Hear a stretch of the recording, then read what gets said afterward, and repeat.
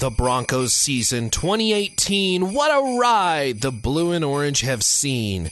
From draft picks to free agents, the future looked bright. A kid from Colorado, short in size. The former Buff powered the Broncos, leading a new-look offense that paced the tempo.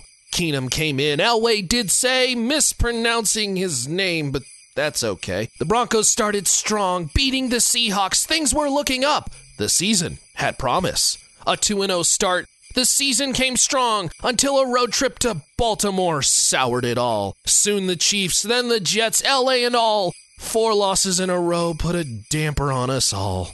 The coach was in trouble. There was no doubt.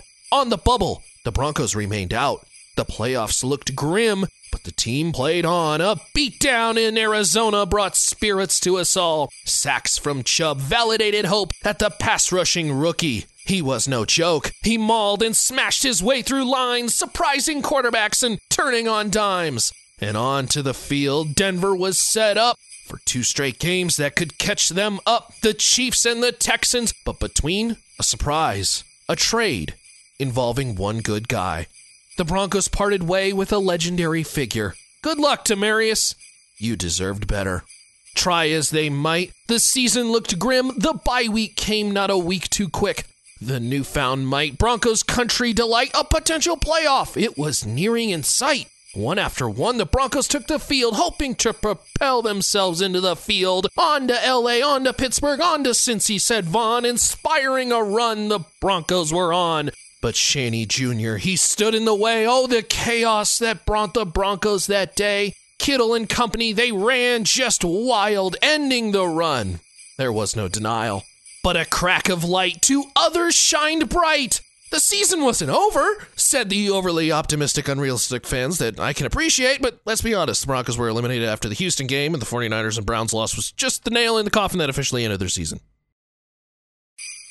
The holidays have arrived, and Cincy wants Vance. Take him, said all the fans.